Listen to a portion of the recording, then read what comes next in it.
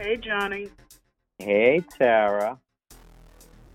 Do you want to tell the people our dirty little secret about when we record? Well, I thought it was important to have full disclosure today. Today we're recording on June 3rd, which is a Wednesday, and we don't know when we're dropping this episode, but yesterday was meant to be our normal episode, and we decided to go dark because of the protest in deference to the family of the victim, George Floyd, and the Black Lives Matter cause. We didn't think an episode which didn't deal with the issue, which is the one we had in the can, wasn't appropriate to air. So we're back, and we're going to be talking about, and the reason we mentioned the date is that something significant just happened in this case, which is that the other police officers that were a part of the murder have been charged. And Siobhan was upped to second-degree murder from third-degree murder. So correct. I think this is the right step. I think we're on a long journey still ahead. I think I heard someone on television today describe it as a marathon through mud of what's coming up next. Yeah. So yes, we are, but it's also a victory, right? Because I think the populace at large is demanding justice, and I think that we're at least in the process of trying to get it right. Well, that's my hope. But I also said that, after the Rodney King thing, and here we are. Yeah. But I think that anything that moves us forward and anything that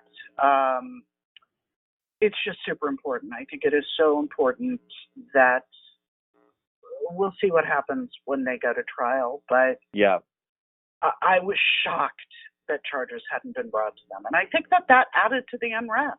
I think that it did. Yeah, because that's what I was doing. It's also, but I think why it's really, really important to me is that it speaks to addressing the systemic problem, which is, sure, there are racists that are in positions of power or in positions to carry a gun that are doing these heinous things.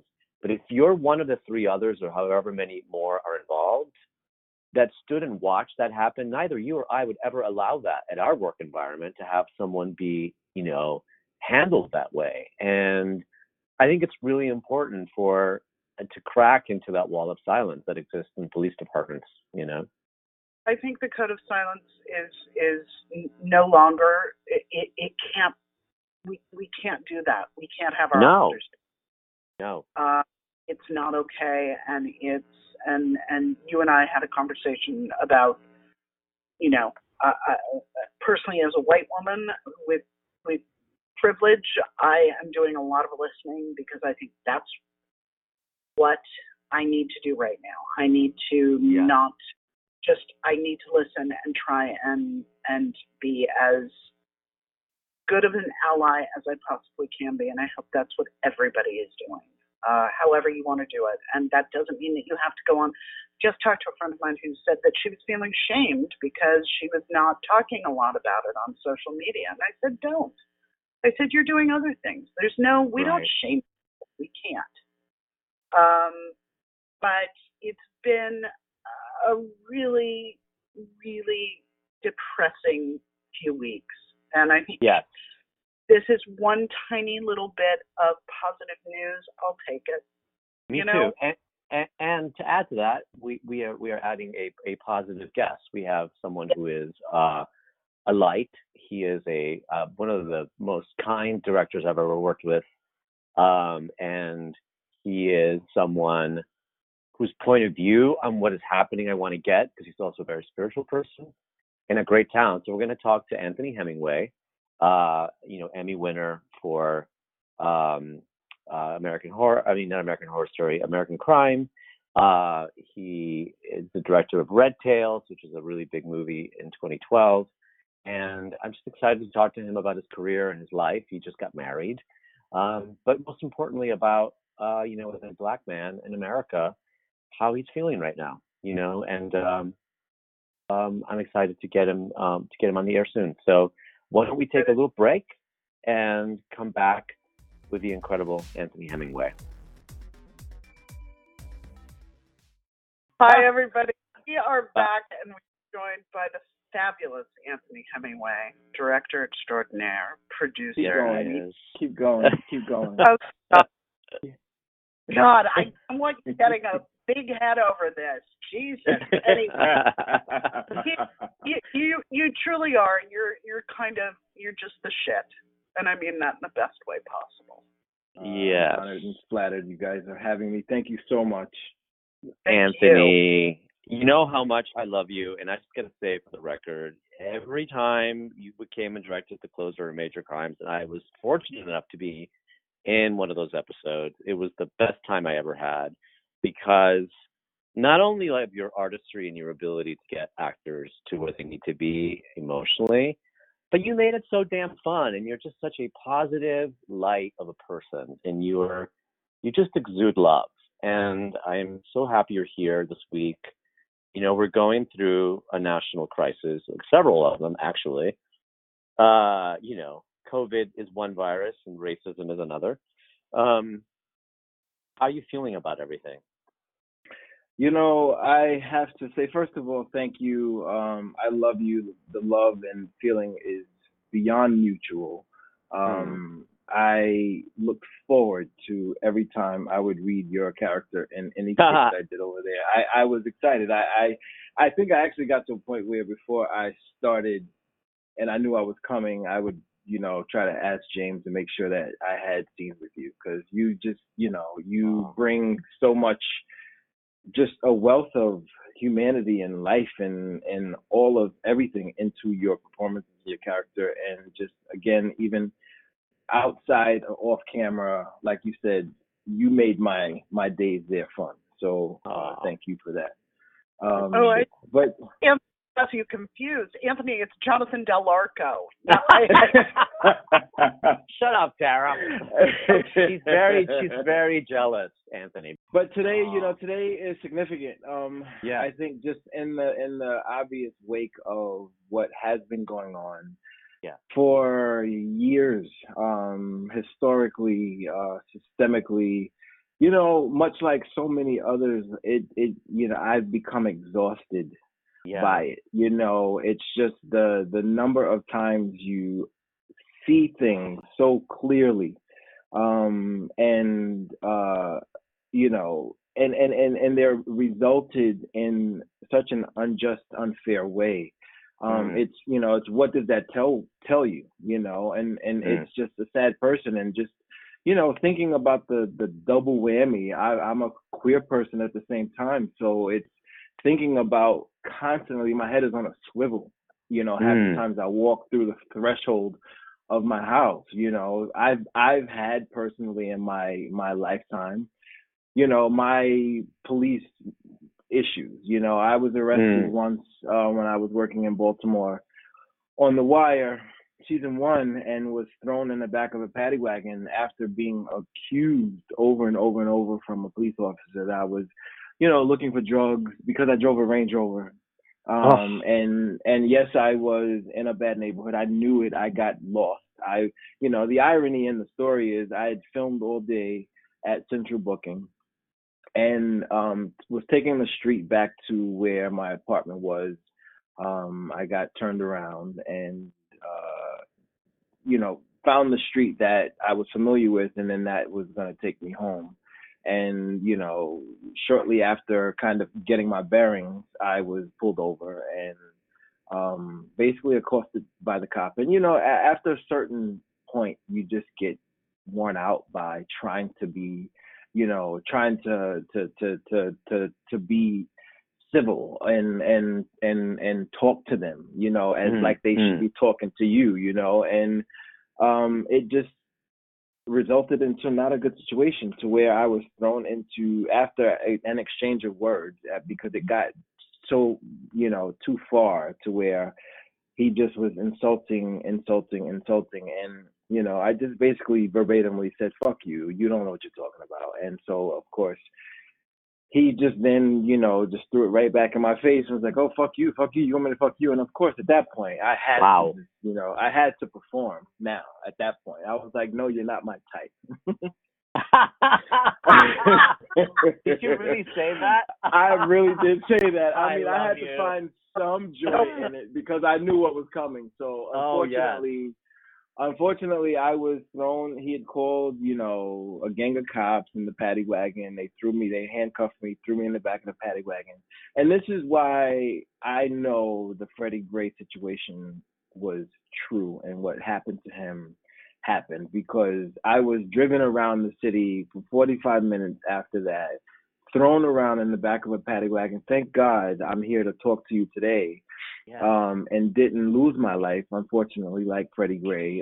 But because it happened to me, I knew when that came out, and part of the cause of what, took his life, was revealed. I was, all over everything that I could, you raised my voice to say that it happened because it happened to me, So, after just, when one has been dealing with it personally, and then of course seeing, so many people in the community and, the race of people that I am in, and it's like, you just see it over and over and over and over and over again, and you just get worn out by it. And so it's just been, I understand why people have been, enraged and to the degree of looting and rioting. It's wrong. I on my own platforms and have been trying to get out there and say myself to try to refrain from it, because it's, unfortunately, as one who also tried to live a life of,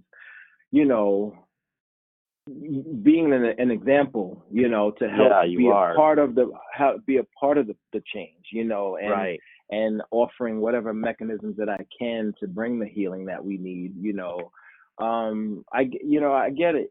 It's people are fed up, and until, thank God, so today, hearing that charges are happening, it's bringing some light, some ray of hope to the world, and and within any darkness or storm, it's followed by light, and we can only hope that this is waking all of us up to continue to do better, be better, come together and break down what has cursed us in the past, and find a breakthrough to a better tomorrow. So today is significant in that way, and I'm I was jumping around the house earlier. Me and my husband were just shouting, so excited and happy to see some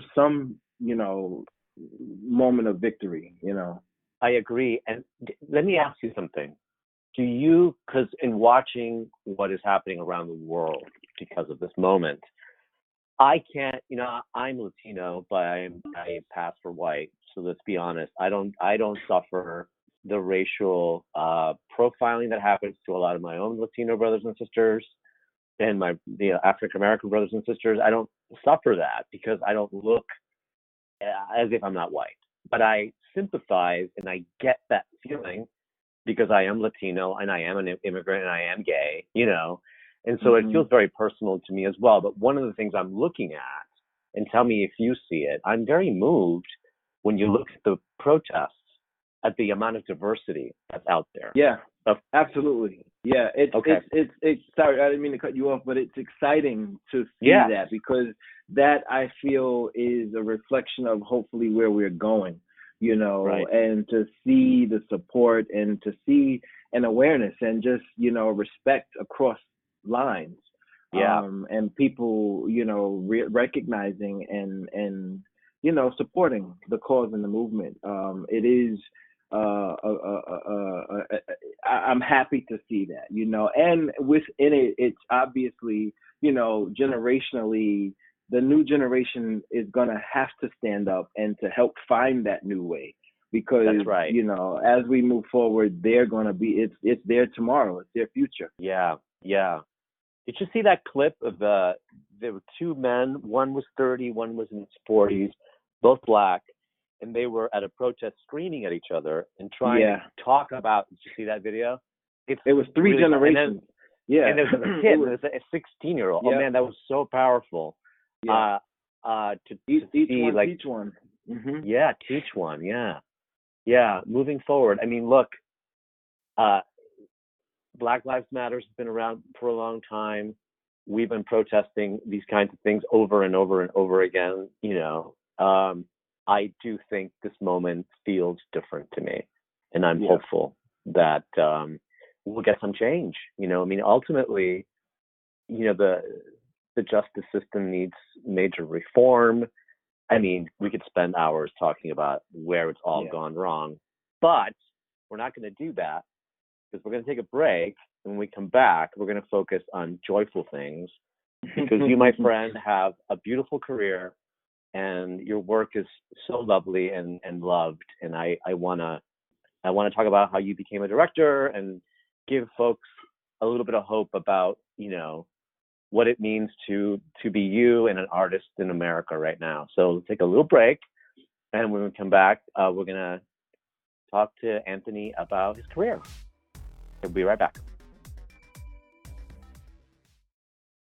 We are back with the fabulous Anthony Hemingway, and we're going to talk.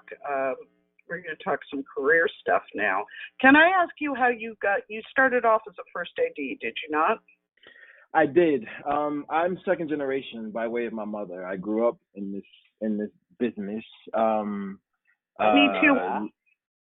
I'm like you. I really feel like I was born and birthed onto a set because I've been in it and around it my entire life. I can't get away from it.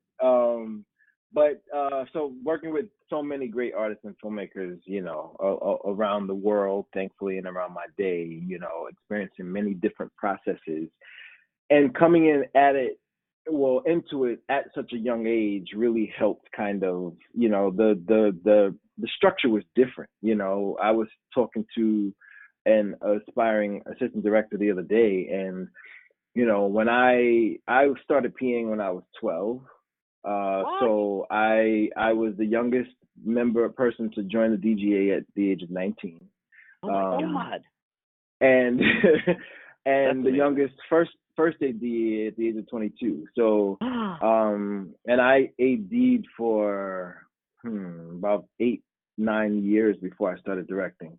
Well, no, I was the first AD. So I was all in all, I AD'd for about 12 years before I directed. But, you know, being a person who loves to learn, loves to grow, you know, I was a sponge in so many different spaces along my life and my journey, learning from so many great artists and filmmakers and storytellers. And so, you know, that was my college. That was my education. You know, I went to the School of Hard Knocks. So I did sorry, go ahead. Was the end game always for you to be a director? Was that always your passion? It wasn't. You know, my reference point when I decided to really continue this path, because when I grew up, my passion was to be a doctor. I've always had this thing about healing and saving people and trying to help create, you know, just help to contribute to a better world. And so that was my childhood dream. And my senior year in high school, I had a major change of heart, and it just left me, and I was at a crossroad of confusion. And, you know, I completely had no idea where to go, what to do. My father's a Vietnam vet, so he, you know, in advising me to at least start building a foundation for myself, he advised at least to entertain the military and, you know, go, you know, still study medicine in the military, all those things. I swore in and swore right back out. Wow. I was like, this isn't for me. So I got out. And at that point, I just got back onto a set, you know, just to at least find some independence. And Bruce Paltrow, who had been a close family friend, my mother worked for him several times. And it was that particular job, which was a series called The Road Home, Bruce Paltrow, Mark Tinker. They were the producers on it, and that was a defining moment for me. In several conversations with Bruce, it just, the conversations helped me really kind of connect the dots, and just light bulbs in my head was turning on. And I just at one point stood and just kind of considered just, staying in something that I had already, invested in. I had at that point 4 years of investment as a PA already. And so he was my reference, and I wanted to be a creative producer. So that was, and having already started in production, it was kind of a perfect just transition and progression to just stay in production and become an AD, and then, so on and so forth, become a creative producer. And along the way, I'd say it was actually 2-3 years before I got my debut to direct that I started getting a different kind of creative itch and taste in my mouth. And that was partly because I was thankful enough to work with a lot of filmmakers who allowed me to be a part of the creative circle, who allowed me to have a voice. And I cared. Again, that was kind of a time where things were a little different. The sets were, and it's interesting how I'm looking at how we're going to have to be post-COVID. I'm like, I understand and know how that is, because I'm used to working on more of an intimate production, smaller crews. And so that just doing it that way enabled me to learn, more. And I'd even say better, because I had more, more intimate connection with every department and every, crew person, more than you would now. It was really hands-on and intimate, and everybody really back then really felt a part of, the collaboration. It was a little different than times have kind of gotten a little bit. So Bruce was my reference point, and so it was at that point. I already said that. Sorry. So about 3 years prior to my debut, I started to really, find or get a taste for just different aspects of the process and of the storytelling. And that's why I always say directing found me, because I wasn't seeking it. It was that I always cared about my contribution as an AD. And so, and thankfully, because I had people who really allowed me to, and nurtured that and fostered that participation, it all just started to kind of fall into place. And, it happened. And the beauty in it that I also feel that was affirming and confirming for me was my producers on The Wire actually offered me the opportunity to direct before I even asked. Wow. They came to me and said, because thankfully, again, I came out of a family, Bruce Paltrow, Barry Levinson, Tom Fontana, that kind of that team of creatives is where I really came from under. They believed in building from within and giving opportunity from within. And, so my executive producer, David Simon and Nina Noble, both called me up on one Saturday. I was walking my dog in the park, and they basically, this was season 3 of The Wire, and they told me that, I was, they'd been, obviously watching me. We've been a family forever, and they offered me an opportunity to direct the next season, with the caveat that I would AD, and until I got to direct. And I just, I fell on the ground and boohooed and like a baby, because it was the thing, is what anyone would want, when you're wanting something, and you're feeling something, and just things are pointing in the right direction and signs are coming, and for them to see that in me and to offer it before I ever uttered a word to them that I was thinking about. Gorgeous. That is such a beautiful story. That's such a beautiful story. And I just want to sort of fast forward to a photo I just found about an hour ago. No. It's you. it's you and the cast of Red Tails at the White House in the screening room, and Yeah. I just paused because I remember you were working on the closer at the time, and you were telling me about the experience because I know I love everything Obama. Yes. So Yes. talk a little bit about what that was like to show up at the White House, to show your work in a movie about the Tuskegee Airmen to Obama and his wife. Come on. I mean, it was. I mean, for so long, that journey was just a constant state of disbelief. Right. I mean, back George to Lucas. the phone call of George Lucas calling to want to meet with me. I'm just like, get out of here. What? Like, I probably would have done what the assistant to the producer Right. I was on doing True Blood when the call came in. And the executive producer, her assistant, received the call from George himself, mind you, to call to check up on a reference from me with the producer Carol. So he was like, "This is George Lucas," and she was like, "Yeah, right." It was hilarious. She almost cost me the job, but anyway, it was. I kept pinching myself, because it was to get a film that magnitude, that with that, the integrity of the story, such a major milestone in history, and to get to meet living history, men who I used to personally look up to and I studied, they were some of my heroes growing up. It was beyond wowing and awing and honoring and all of that, but to get to the White House and go through that rigorous security checkpoint. But when we first got in there, I tell you, I've never had the best popcorn in my life. That's what you said in that interview. That was my favorite part of the article. Popcorn. Oh my God. It was the best I've ever had. I've never had any like it. I don't know what it is, but it was so amazing.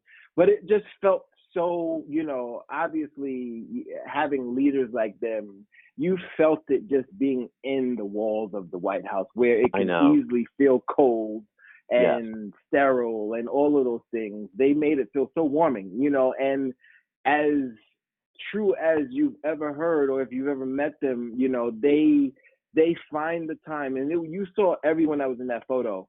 They went down and looked each person in the eye and shook their hand, and you just felt like you were the only one in the room. Both of them, especially Michelle. Like it's just you just felt so much class and they're a class act. It was, they're a class act. It was awesome. Yeah. So that was just Anthony. Beyond. I mean, I was like, this is it's too good to be true. And it's just that thing, it's like even as they tell you sometimes it'll never be as good as your first, that first experience sometimes. It's like, I really don't know if I'm going to have another film experience that really checks off all of what that gifted me, Right. And God willing, hopefully I will, but like that was so remarkable, Wow. Now, mind you, it was an experience and one that I learned from because, that'll be another podcast we talk about down the line. Okay. But, the process on that film was life-changing. I grew exponentially on it just as a business person and a filmmaker, because the politics that I had to deal with on that was, whew. I'll leave it at that. Okay. No. Okay. Well, you're all okay. Now you have to come back.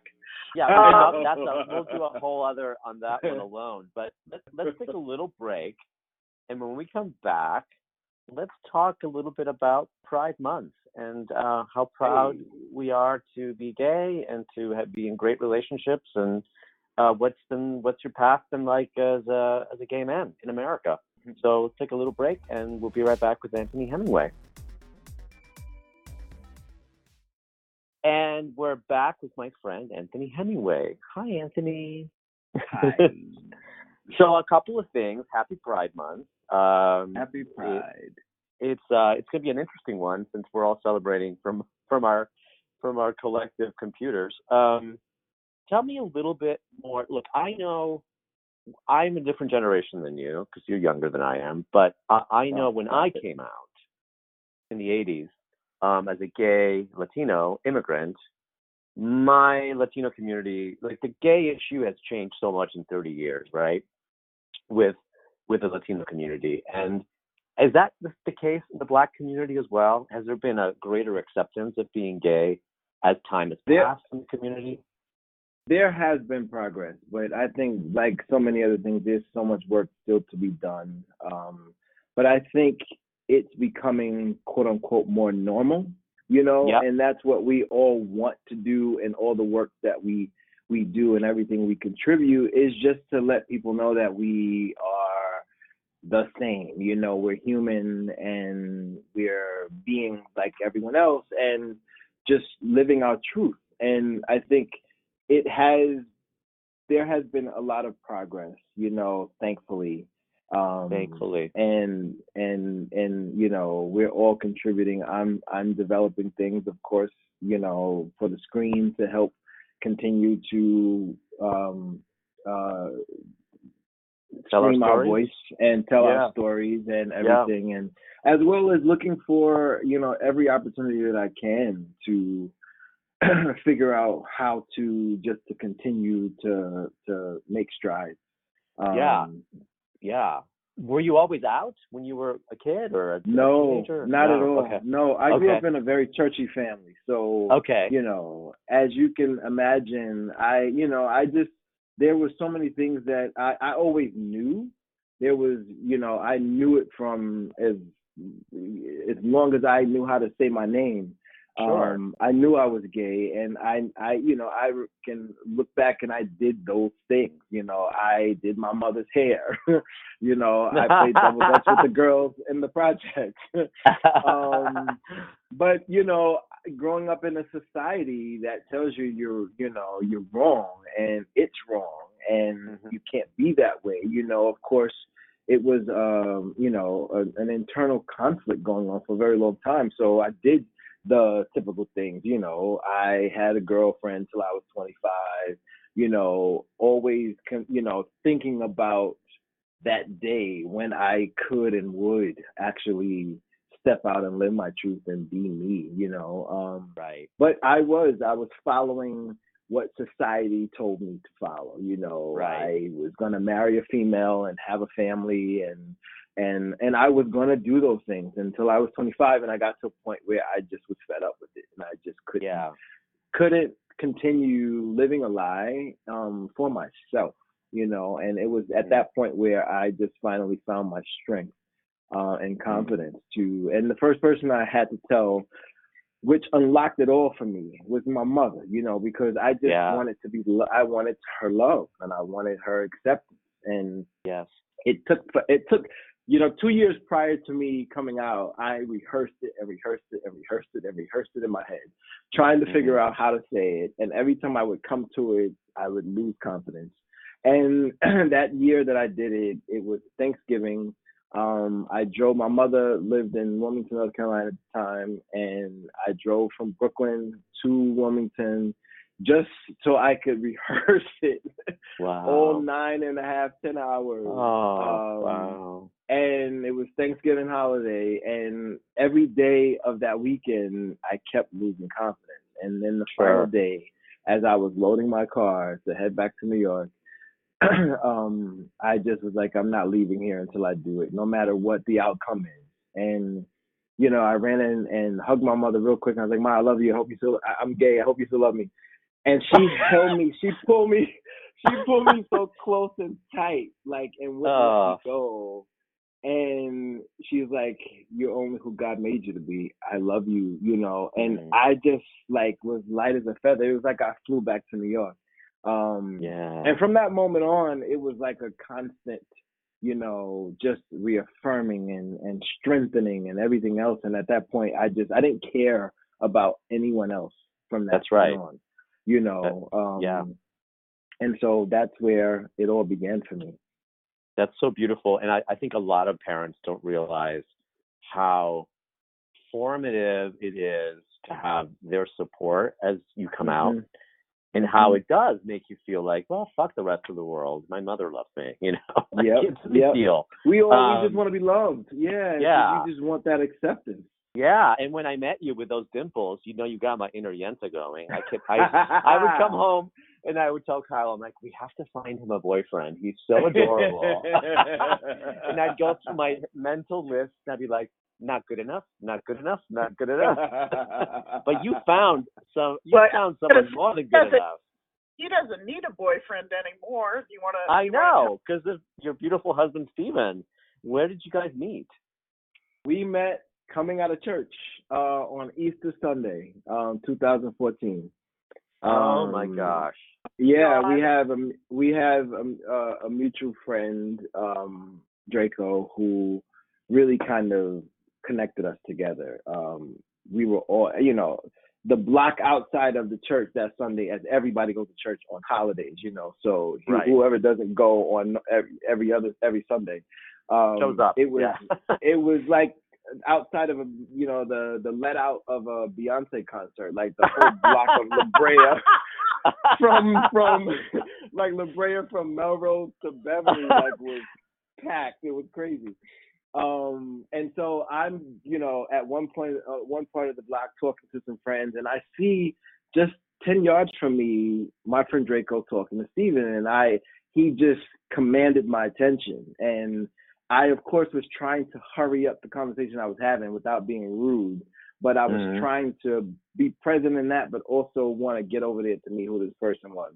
And of course, when I got over there, he was gone, and I just completely berated my friend, was like, who is that? Tell me everything. Give me the rundown. And so later that day, it's so funny because later that day, I'll make it quick. Draco was about to head to Italy for a job, and we were all giving him like a going away dinner. And so we were all over his house, and it was all the things, we're playing games, drinking, having food. And, I'm trying not to be so obvious, but I'm like, that's my teammate, blah, blah, blah, blah, blah. I chose him for everything. And so the day goes by, the night, we have dinner, and then we go back to Draco's house because his boyfriend was, still, people were gathering, and we were over there still conversating. And just, having normal, just life conversations.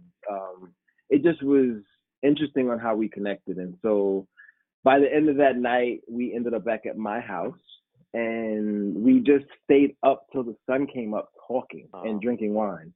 And it was just really interesting. And we didn't even really, nothing happened, honestly, and it was just a connection. And we didn't even get together then until the new year, that following new year, because he was just kind of coming out of the relationship, and so they were, still kind of one foot in, one foot out, didn't want to, whatever, and so I kind of let it go. And then that New Year's, I, sometimes I throw parties, sometimes I don't. I wasn't planning to do one that year, and so he had heard that I was a person who likes to throw parties, and of course reached out to me and was like, "Are you gonna have a party this year?" I was like, "Nah." And of course, the question made me, decide to do the party. So, I told him no, and then 2 days later, I put together a flyer and sent him a flyer and here's the details. I love it. And from then on, we've been together. Oh, he's a beautiful man. I got to meet him a couple of times. He's wonderful. And he's doing well with his career, his acting career, and everything. It's great. Yeah. Great. It's awesome. It's been a really, it's again, just finding that one, I love hearing you and Kyle talk, and just finding the one that just is the right one, and hopefully for life. It's just, it's great, and it's a long-term partnership, it's, you want to be with a good guy, Yeah. And thankfully, part of the silver lining within this time, this quarantine time, it's just, it's following our wedding. So it just gave us the chance to really, really, really connect. It's almost like the longest honeymoon you could ever ask for. Yeah, no, it's great. I think it's really good for relationships, this idea of having no place to run. Yeah, it's either good or it will end. Yeah, you got to figure that shit out really fast, you know. And people, I have never been more grateful to be single and without children. Those are I'm celebrating the shit out of that. You know what? It takes all kinds, honey. It takes all kinds. Well, I want to thank you once again for coming back. And I know you're not into politics very much. You know, but every now and then, it's just, you know, sometimes it of course, depending on the topic, I get so pissed off and frustrated with things sometimes. I just, you know, but I would say that this time more than ever, us voting in November is like life or death. So, oh my God. It's so crucial. It is so crucial. And that's one of the things that Steve and I have been talking about over the last few days, have been trying to figure out what we can do to help mobilize and educate. Just, you know, even our friends, just knowing your rights and knowing why we need to do things. You know, we have been trying to, you know, put together a plan and, you know, give people a little party to educate them, you know. So we're trying to figure those things out. Obviously the pandemic is making that hard. So we're trying to figure out how we can, you know, really make people become more educated and stand up, you know, as loud as everyone got for supporting, you know, this movement for George Floyd. We want them to show up against it. That's right. That's right. And when there's voter suppression, stand in the face of that and say, I'm voting no matter what. Yeah. I'm calling my lawyer. Do you know what I mean? Like, because the voter intimidation is another piece of this systemic racism, obviously. Yes. That it's like, you don't get to vote and you're going to be, you know, you're going to get scared away from your rights. And to me, it all starts with who we elect in terms of all the offices, you know. So that's right. All right. Well, once again, so happy to have had you on in this very emotional week. You are a healer. I got to tell you, you are. So you're doing you're in the right job. You're doing your healing through your art, you know. And that's what gave me comfort when I, you know, realized after I got over, you know, the completely, you know, the moment of feeling like I just completely wasted my time in my life. I realized that there was just another way that I didn't know, and I had to be led to it, you know. And so that's why I believe in, you know, destiny and all those things, you know, is there's power in conviction in what we speak. And so I think it's, you know, important to be patient and believe. And at the same time, I believe that we will, you know, we will move past where we are. You know, it has to change, you know. No, so. we don't have a choice anymore. We have to. Yeah. And that's, I think, that's going to be the best part of this whole thing, is that that we're just at that place. And I wish you could clone yourself, because I wish we had more of you, Anthony. And I thank you enough for doing the show today. And come back and visit us, will you? Thank you. Absolutely. I'd love to. Okay. Let's do that. The rest of the week. Yes. Be well. Stay safe. Be well. Lots of love. You too. Love to Stephen. Thank you for having me. I will. Love to Kyle. All right. Oh, he's so dreamy. I understand that he is in love with his husband, but if he would just give me a chance. That's all. I think he said he tried that already, so that's not going to happen. Whatever. That was such a treat. You know, he just comes, if you notice every subject and everything he talked about, even the hard things, even talking about anger, he came from such a place of love, you know, and that's been my experience with him. He really is a good man, and God, I miss working with him. But I have to you said healer at one point, and he is.